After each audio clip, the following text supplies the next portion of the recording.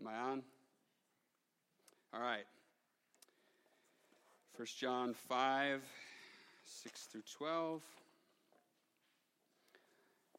The title of the message this morning is, Can I Get a Witness? Well, have you ever wondered how the first version of the telephone game went? You know the game I'm talking about, right? Somebody has a sentence. They say a sentence, and then they whisper it in the next person's ear, and then they whisper it in the next person's ear, and on down the line. And by the time you get to the end of the line, you compare how similar what was said in the beginning is to what was said in the end. My guess is that the first time that this happened in human history was probably a little ways, into the story of human history. Maybe Adam and Eve were sitting around with their kids and their grandkids and their great-grandkids, and one of the great-grandkids maybe said, "Hey, great-grandma and grandpa, tell us about you guys being created. Tell us about what happened in the Garden of Eden," and on it goes, right? So they start telling the story, and by the time they get to the end, who knows what the story is. Or maybe it's Cain's son Enoch. He told the story of Cain and Abel as his father had maybe retold it, and maybe the details get a little twisted at times.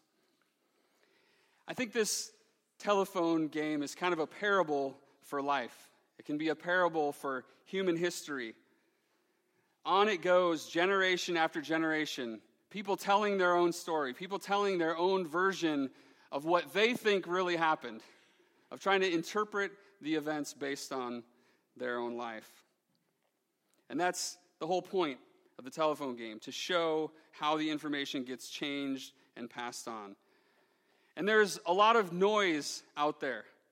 There's a lot of static in the phone lines, trying to tell us as God's people, as believers in what God has already communicated clearly to us in His holy word, trying to tell us that this book is not really a reliable source of information.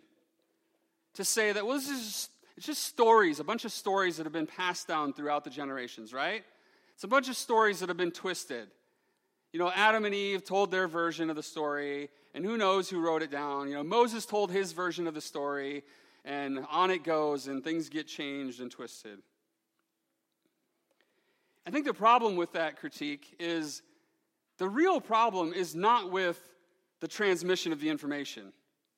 That's a surface issue. And I think we should be rightfully skeptical about the transmission of false information. If false information is being passed on, we should be skeptical of that. But the main problem with this picture, the deeper issue, is our hearts and a desire to cover up our own sin, or our desire to falsely accuse others or blame others for things that have happened, or to fabricate the story, even if it's just a little bit, to tell our own version of the story.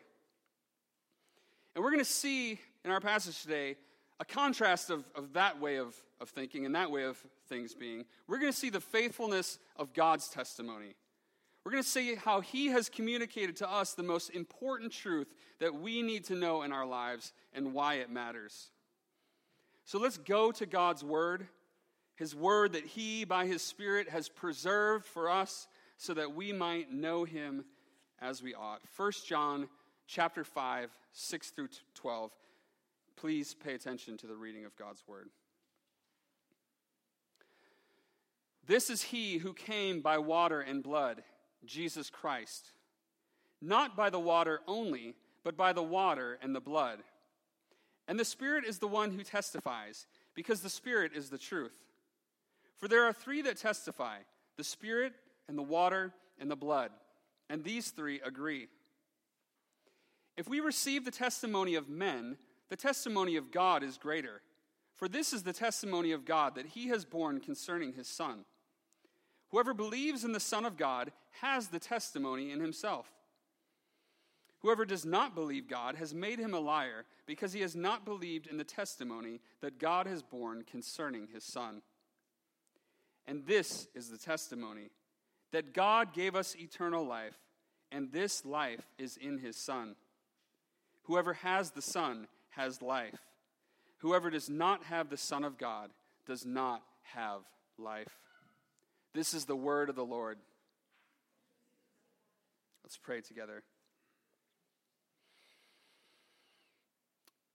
God, thank you for this word. Thank you for this reminder of the testimony that you have spoken, the true testimony that the Spirit of God has testified that you have spoken concerning your Son, that we can know him and have life in him. God, would our eyes be opened? Would our hearts be open to receive this word from you this morning? We pray in Jesus' name.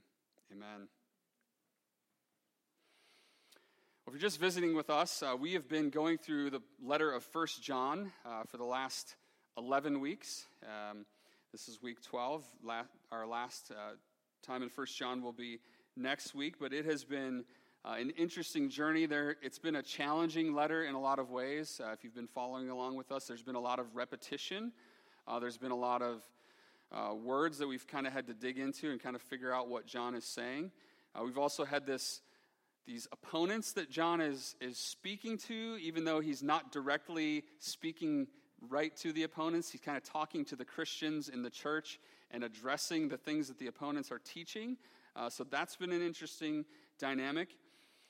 And this today, I think, is one of the few passages where the section we're looking at really has a very logical progression and a very kind of a linear flow to it. A lot of John's stuff has been very repetitive. He keeps coming back to different things. This passage is actually not very hard to follow. If I gave you the challenge to just sit down and outline this, you'd probably come up with almost the exact same thing that I did. It really the argument flows. That said, there is something very challenging in this passage that has kind of made commentators scratch their heads. So let's dive in. We'll get started right away here with, if you're following along on the outline on the insert there, the first thing we're going to look at is 3 united testifiers. 3 united testifiers. So we want to ask first, well, who are they? Who are these united testifiers?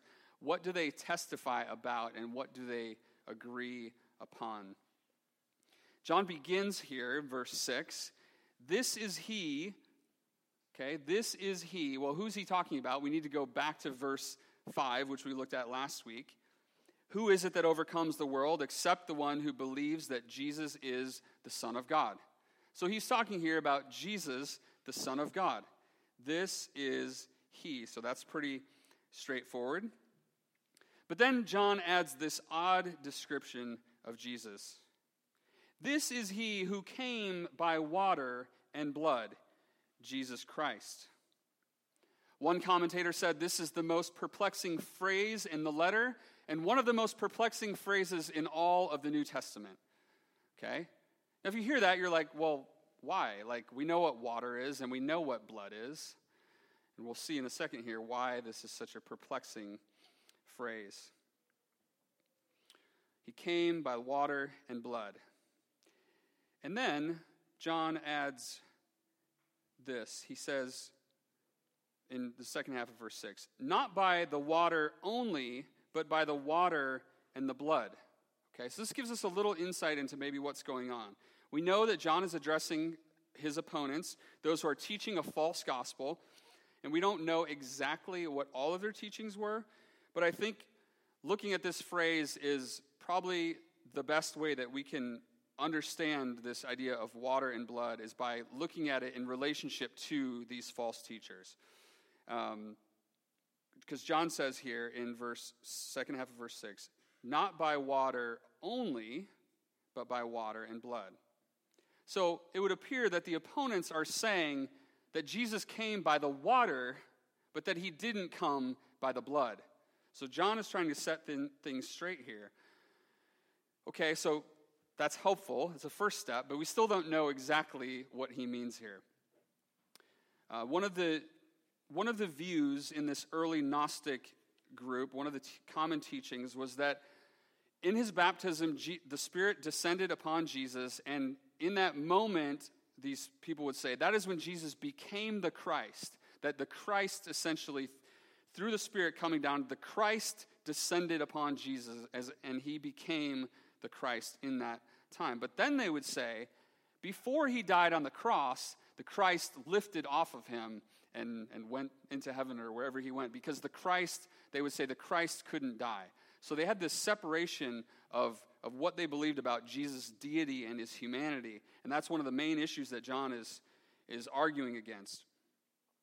So this, I think, helps us to make sense of John's argument here, that Jesus came by the water, I think speaking about his baptism, that Jesus was baptized, and that was the beginning of him being publicly identified as the Son of God, being publicly identified as the Christ. And he came by the blood, meaning his death on the cross. The end of his ministry, the completion of his earthly ministry was marked by this, by him coming by the blood. Well, we don't get a lot of help necessarily from church history on this, because throughout church history there have been a lot of different views. One view that was held at the time of the Reformation by Luther and Calvin and others is that the water and the blood referred to the sacraments. Now, there are a lot of reasons why this doesn't really work, because blood, even though the wine represents blood, it's not actually blood in itself. So there's not that connection to the sacraments. That wouldn't really make sense. The second one is also an interesting one. This was Augustine's view, so going back pretty far into church history, is that when the soldier took his spear and he pierced Jesus' side and the water and the blood came out, that was what the water and the blood is talking about. And then the third view, which is the view that's held today by most conservative scholars, there's a few little minor tweaks to this, but too technical. But it basically is that the one I already shared, that Jesus' baptism, when he came and began his earthly ministry, he came by the water and he came by the blood, meaning his death on the cross. This was a view that was held as early as the late 2nd century by Tertullian. So doesn't always mean it's the best view because it's the oldest, but in this case, I would submit to you that that's probably the closest view of what John is talking about. But regardless of that, even if we don't know exactly what John is talking about, John locates the importance of the testimony in the third person of the Trinity. He says there at the end of verse 6, because the Spirit, and the Spirit is the one who testifies, because the Spirit is the truth. Verses 7 and 8, we see here that all three testify. There are three that testify, the Spirit and the water and the blood, and these three agree. I think what John is pointing to here, and you're probably familiar with this if you've read your Bible, but the importance of having multiple witnesses. In the Old Testament, in Numbers chapter 35 and in Deuteronomy chapter 17, there were certain things, specifically murder, where the punishment for murder was being put to death, but you could not be convicted of murder and put to death on the basis of one witness. And obviously we can imagine why that would be the case, right? I mean, I can't just go and say, hey, I saw so-and-so kill someone because I want that person to die. There's no other witnesses, and then so-and-so just gets put to death based on my false witness. So 2 or 3 witnesses had to come together to affirm that something had happened. And that principle actually is carried over in the New Testament by Jesus. He speaks about it in John chapter 8 when he's talking to the religious leaders. He says, in your law it is written that the testimony of 2 people is true. And he says, I am the one who bears witness about myself, and the Father who sent me bears witness about me. So he's saying, believe me, I'm coming, I'm bearing witness about myself. And now we're kind of seeing John writing, a generation later. Jesus isn't here anymore, but if we go back to the beginning of the letter of 1 John, he talks about how they were eyewitnesses. So this eyewitness account that the apostles have of Jesus in the flesh really means something and really counts for something. So here, John is talking about the Spirit and the water and the blood. And I think what he's trying to communicate is that God has testified to the world about the truth of who Jesus is, both by his Spirit, which is eternal and divine, and by the historical events of Jesus' life and ministry, his baptism and his death. So there's the divine witness that's true, that's infallible, and then there's the witness of the events that people actually saw happen. People saw Jesus get baptized. People saw Jesus die on the cross. And those testimonies, those witnesses all come together to be a strong witness that can't be denied. The emphasis here I think, is on the fact that the Spirit is the truth. Jesus' clearest teaching about the Holy Spirit, his teachings about the Holy Spirit were in the upper room discourse in John chapter 13 to 17. If you're getting tired of me repeating that and telling you to go read it, you only have to hear me say that one more week. I might say it next week. I've probably said it every week. But really, 1 John, this letter of 1 John is really just a recap of much of what Jesus taught in the upper room discourse in John chapter 13 to 17. So many of the themes about abiding and believing, these are all things that Jesus talked about. But listen, so John here says the Spirit is the truth. I'm going to read 3 short sections, John 14, John 15, and John 16. Listen to what Jesus says about the Spirit being the truth, and listen for other themes that we've been talking about in 1 John. John chapter 14, 15 through 17. If you love me, you will keep my commandments.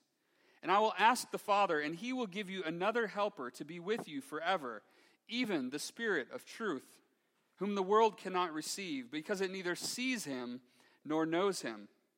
You know him, for he dwells with you and will be in you. John 15, 26 and 27.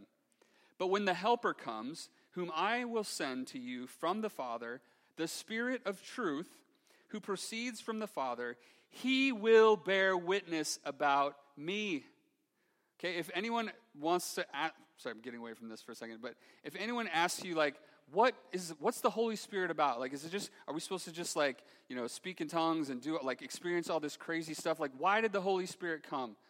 The Holy Spirit came primarily to bear witness about Jesus and to point to Jesus.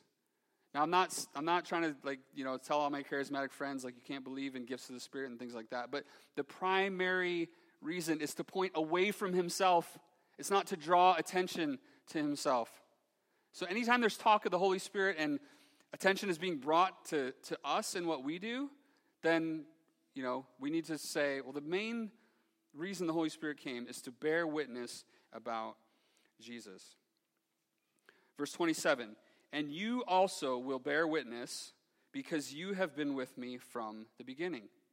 So here Jesus is saying, the Spirit has come and has borne witness, and now you're going to go out and you're going to bear witness about me because you're filled with my Spirit. You're going to testify about me. That's what the Spirit is all about, is pointing to Jesus. So when we go out and talk to people, the Spirit inside of us should be pointing people to Jesus and not pointing them to us. John 16, 12 through 15. I still have many things to say to you, but you cannot bear them now. When the Spirit of truth comes, he will guide you into all truth. For he will not speak on his own authority, but whatever he hears he will speak, and he will declare to you the things that are to come. He will glorify me, for he will take what is mine and declare it to you. All that the Father has is mine. Therefore I said that he will take what is mine and declare it to you. So Jesus is saying here, and John is saying, the Spirit of truth has come, and he has testified, and his testimony is true, and we can trust his testimony. What does this look like for us today, sitting here 2,000 years later? If the water and the blood were events in history that can't be repeated, we can't see them, how does the Spirit of God still testify? And how do we testify about who Jesus is and what he has done for us? A couple weeks ago, we were in chapter 4. Probably on the same page for you. If you got the Pew Bible, it's on the same page. You can look there. 1 John chapter 4, verses 13 and 14. John said, by this we know that we abide in him and he in us, because he has given us of his Spirit. And we have seen and testify that the Father has sent his Son to be the Savior of the world. Are you seeing this connection of the Spirit being in us, abiding in us, and therefore we testify? Jesus said it. John is saying it. The Spirit testifies, and we are agents of bringing that testimony. Christians who are filled with the Spirit are those who bring that testimony. So the question for us, does the Spirit of truth abide in us? And do we testify? How does John talk about testifying? Again, in chapter 4, verses 15 and 16. Whoever confesses that Jesus is the Son of God, God abides in him, and he in God. So we have come to know and to believe the love that God has for us. God is love, and whoever abides in love abides in God, and God abides in him. So we have this idea of we are abiding in him. He is abiding in us. His Spirit dwells in us, and we testify. So whether or not the Spirit of truth abides in us, this question leads us into our next section in chapter 5, verses 9 and 10. The next section is two competing testimonies. And I say two competing testimonies in two different senses. The first sense is the testimony of man versus the testimony of God. We'll get into that. The second sense is believing God versus making God a liar. So let's look at the first one of those, the testimony of man versus the testimony of God. John says, in verse 9, if we receive the testimony of men, the testimony of God is greater. Okay? Well, John doesn't necessarily say here that this testimony of men is false, that it's an untrue testimony. He could be referring here to John the Baptist in John chapter 1, who John bore witness and testified about the Spirit descending on Jesus at his baptism. And John said, I have seen and have borne witness that this is the Son of God. Okay? John was a man, so that was a man's testimony. So this John isn't necessarily discounting John the Baptist's testimony and saying, well, his testimony doesn't matter because he's just a man.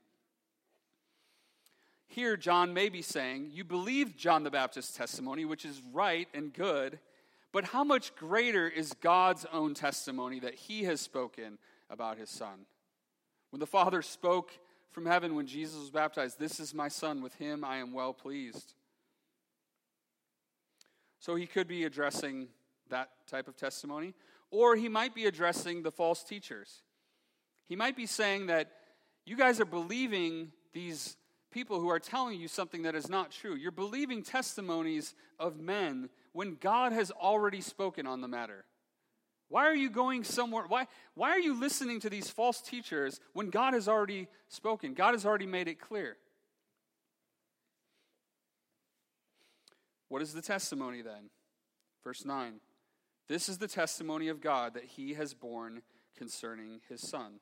Well, he still doesn't tell us exactly what the testimony is, but he says that God has borne this testimony concerning his Son.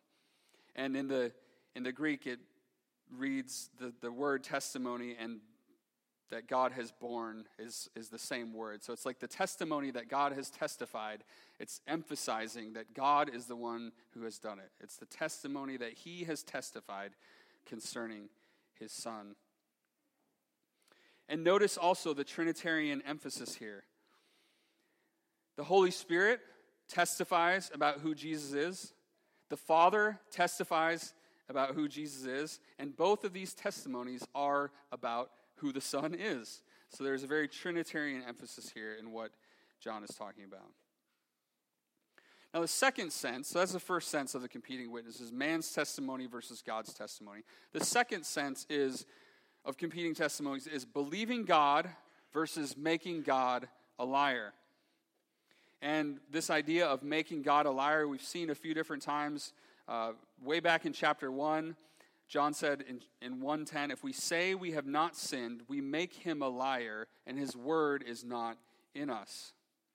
And here he's saying that if we reject God's testimony that he has borne concerning his Son, notice that exact same language in verse 9 and in verse 10. It says he has not believed the testimony that he has borne concerning his Son, that he makes God a liar. So here the belief and the unbelief are contrasted. What does this look like in our world today? There are a lot of competing ideas. There are a lot of competing narratives right now in our world. And I think it's helpful sometimes I feel overwhelmed by that. I don't know about you. There's so many things there's so many belief systems out there. There's so many things, people probably they ask me, like, well, why should I believe in Christianity? Why should I, there's so many things out there. Why should I believe in Jesus? And I think I've mentioned this book before. I've recommended this book, Disruptive Witness, Speaking Truth in a Distracted Age. Just a fantastic book of trying to analyze how we can engage people in our world, and especially around this idea of many competing narratives.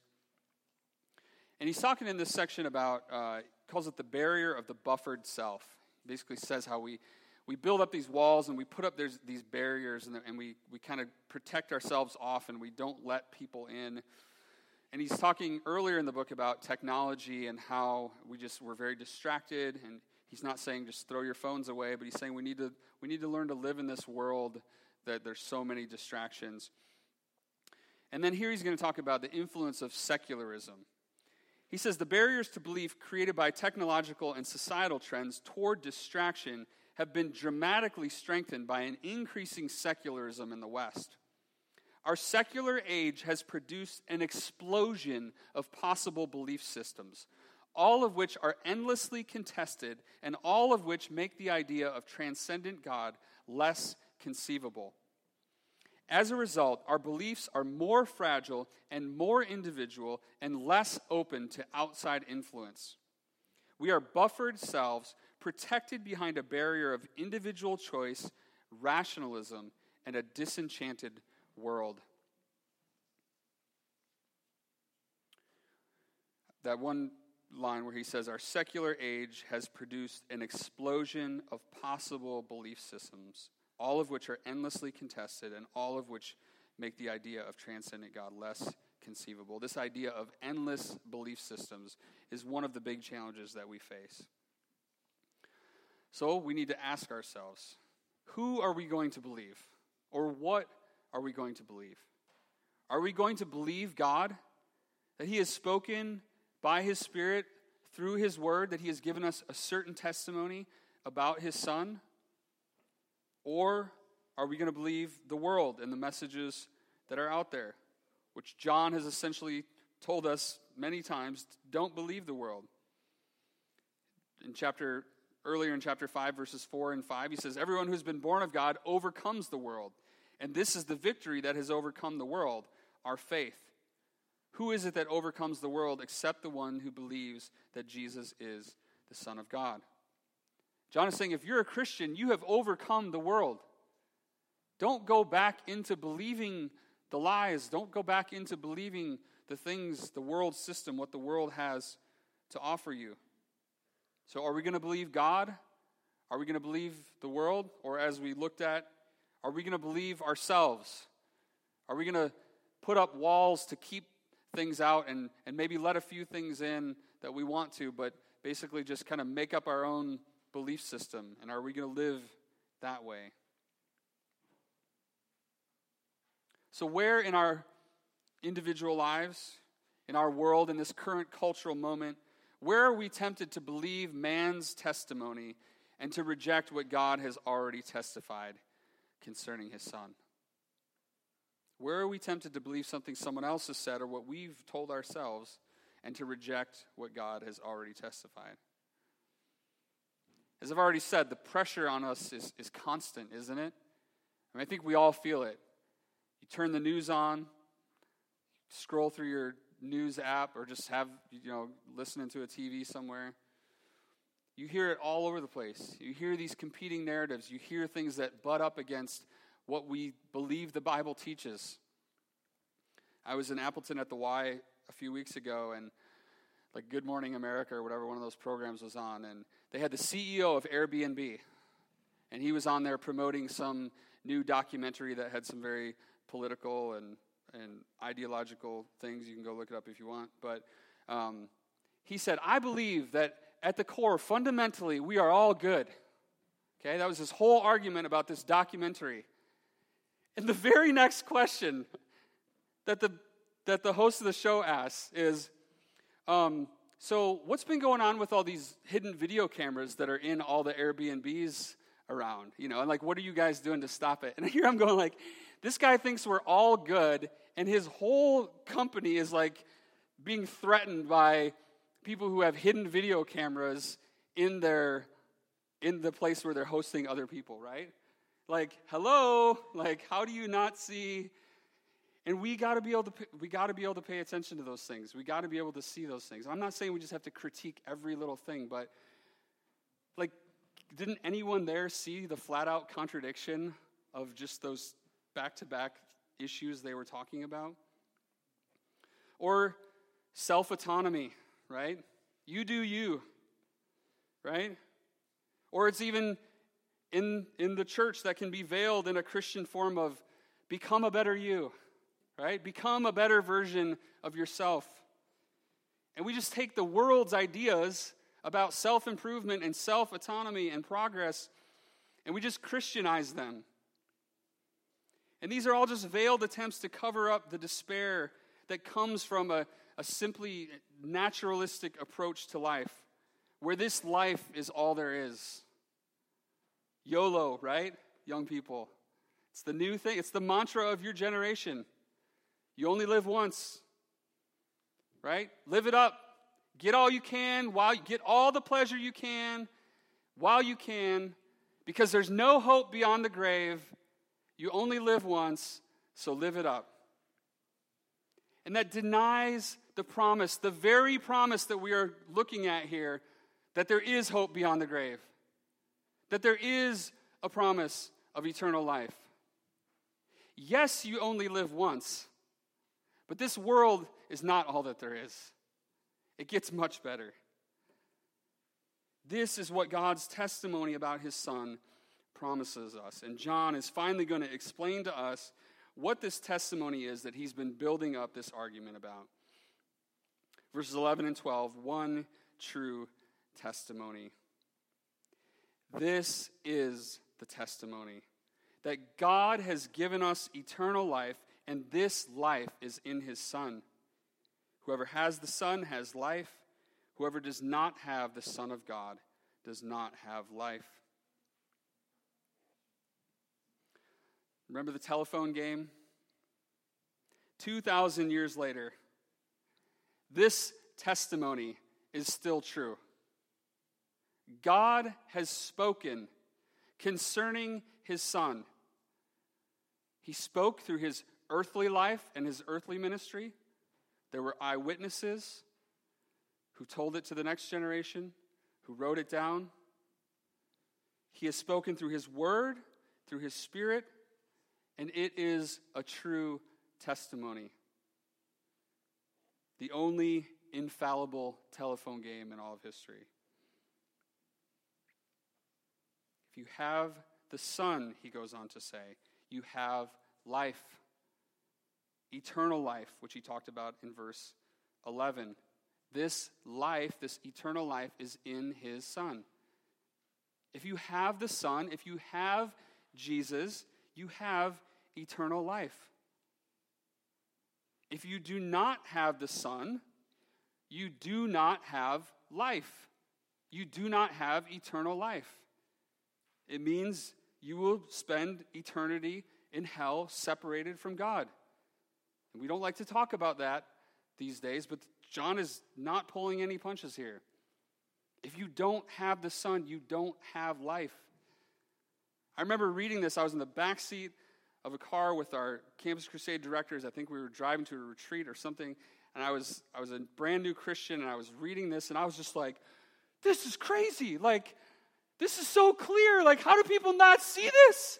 And I just remember like being blown away by like how clear John was being here, saying, if you don't have Jesus, you don't have life, and you're going to die in your sin. And I just felt like I needed to tell everybody about that. This is one of the clearest passages, I think, in all of Scripture about what it means to have eternal life and that Jesus is the only way to the Father. We're going to be talking a lot more about eternal life next week.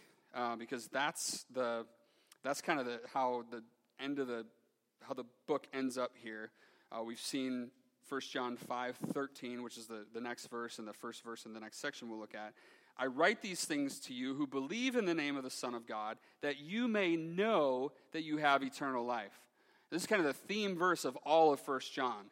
I write these things to you who believe in the name of the Son of God, that you may know that you have eternal life. Okay? This is John's big statement of assurance. And then the second to last verse in the book is going to end talking about eternal life again. So we'll be talking a lot about that next week. So John here is pointing to the contrast between those who have the Son and have life and those who do not have the Son and therefore do not have life. I think one of the misconceptions that we think about sometimes is, eternal life is like after I die, right? Eternal life starts after the grave. But what did Jesus say in John 17 when he was praying to the Father? And this is eternal life, that they may know you, the only true God, and Jesus Christ, whom you have sent. When we know Christ, eternal life starts now. It starts here. So if you're in Christ, you already have eternal life. You are going to, we're all going to live forever, but you're going to live forever with God in heaven, and it starts now.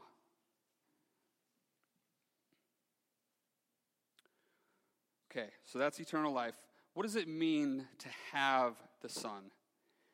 John used similar language earlier in chapter 2, verses 23 to 25.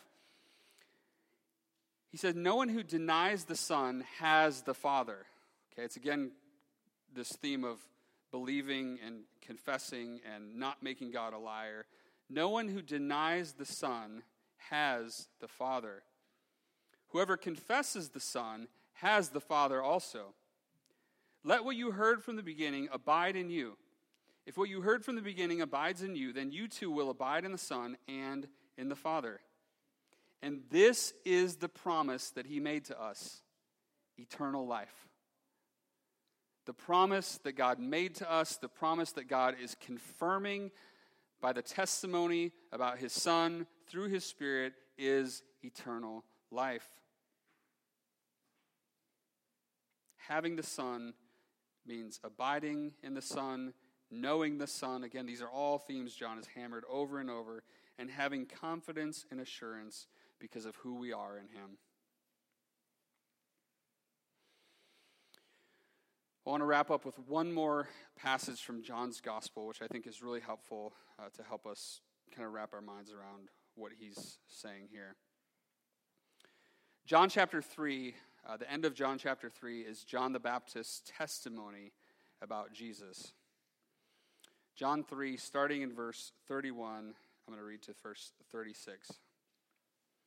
He who comes from above, speaking about Jesus, is above all. He who is of the earth belongs to the earth and speaks in an earthly way. He who comes from heaven is above all.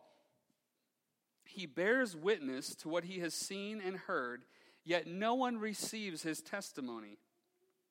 Whoever receives his testimony sets his seal to this, that God is true. For he whom God has sent utters the words of God, for he gives the Spirit without measure. The Father loves the Son and has given all things into his hand. Whoever believes in the Son has eternal life. Whoever does not obey the Son shall not see life, but the wrath of God remains on him. Read verse 36 again. Whoever believes in the Son has eternal life. Whoever does not obey the Son shall not see life, but the wrath of God remains on him. As we come to this table is a picture of wrath and life. It's a testimony that God has testified about his Son, that whoever believes in him has eternal life. Whoever receives him has eternal life. We don't get eternal life because we come to this table. We come to this table because we have already believed and we have already received eternal life from God's gracious hand. Coming to this table is evidence that we are those who testify, who say with our lives that we believe the testimony that God has testified about his Son. We come to this table because Christ is our only hope. We come because without him we would die, and the wrath of God would remain upon us. And that is a dreadful thing. But his wrath was poured out on his Son at the cross. And we come to celebrate and to remember what God has done for us in sending his Son to die in our place. And so this table this morning is open to anyone who has trusted in Christ, anyone who says, I cannot save myself, I cannot be good enough, I cannot earn my salvation, I've done nothing good enough to please God. It's only because Jesus took my place and died in my place that I can come before God, that I can approach this table, that I can eat and take these elements in a worthy manner. So if that's you, if you have put your trust in Christ, you are welcome to come to the table. We'll come down, we'll take the elements and return to our seats where we will all partake them together. Children who are not taking communion, we'll pray for you. And if I could have those who are helping me serve come down at this point.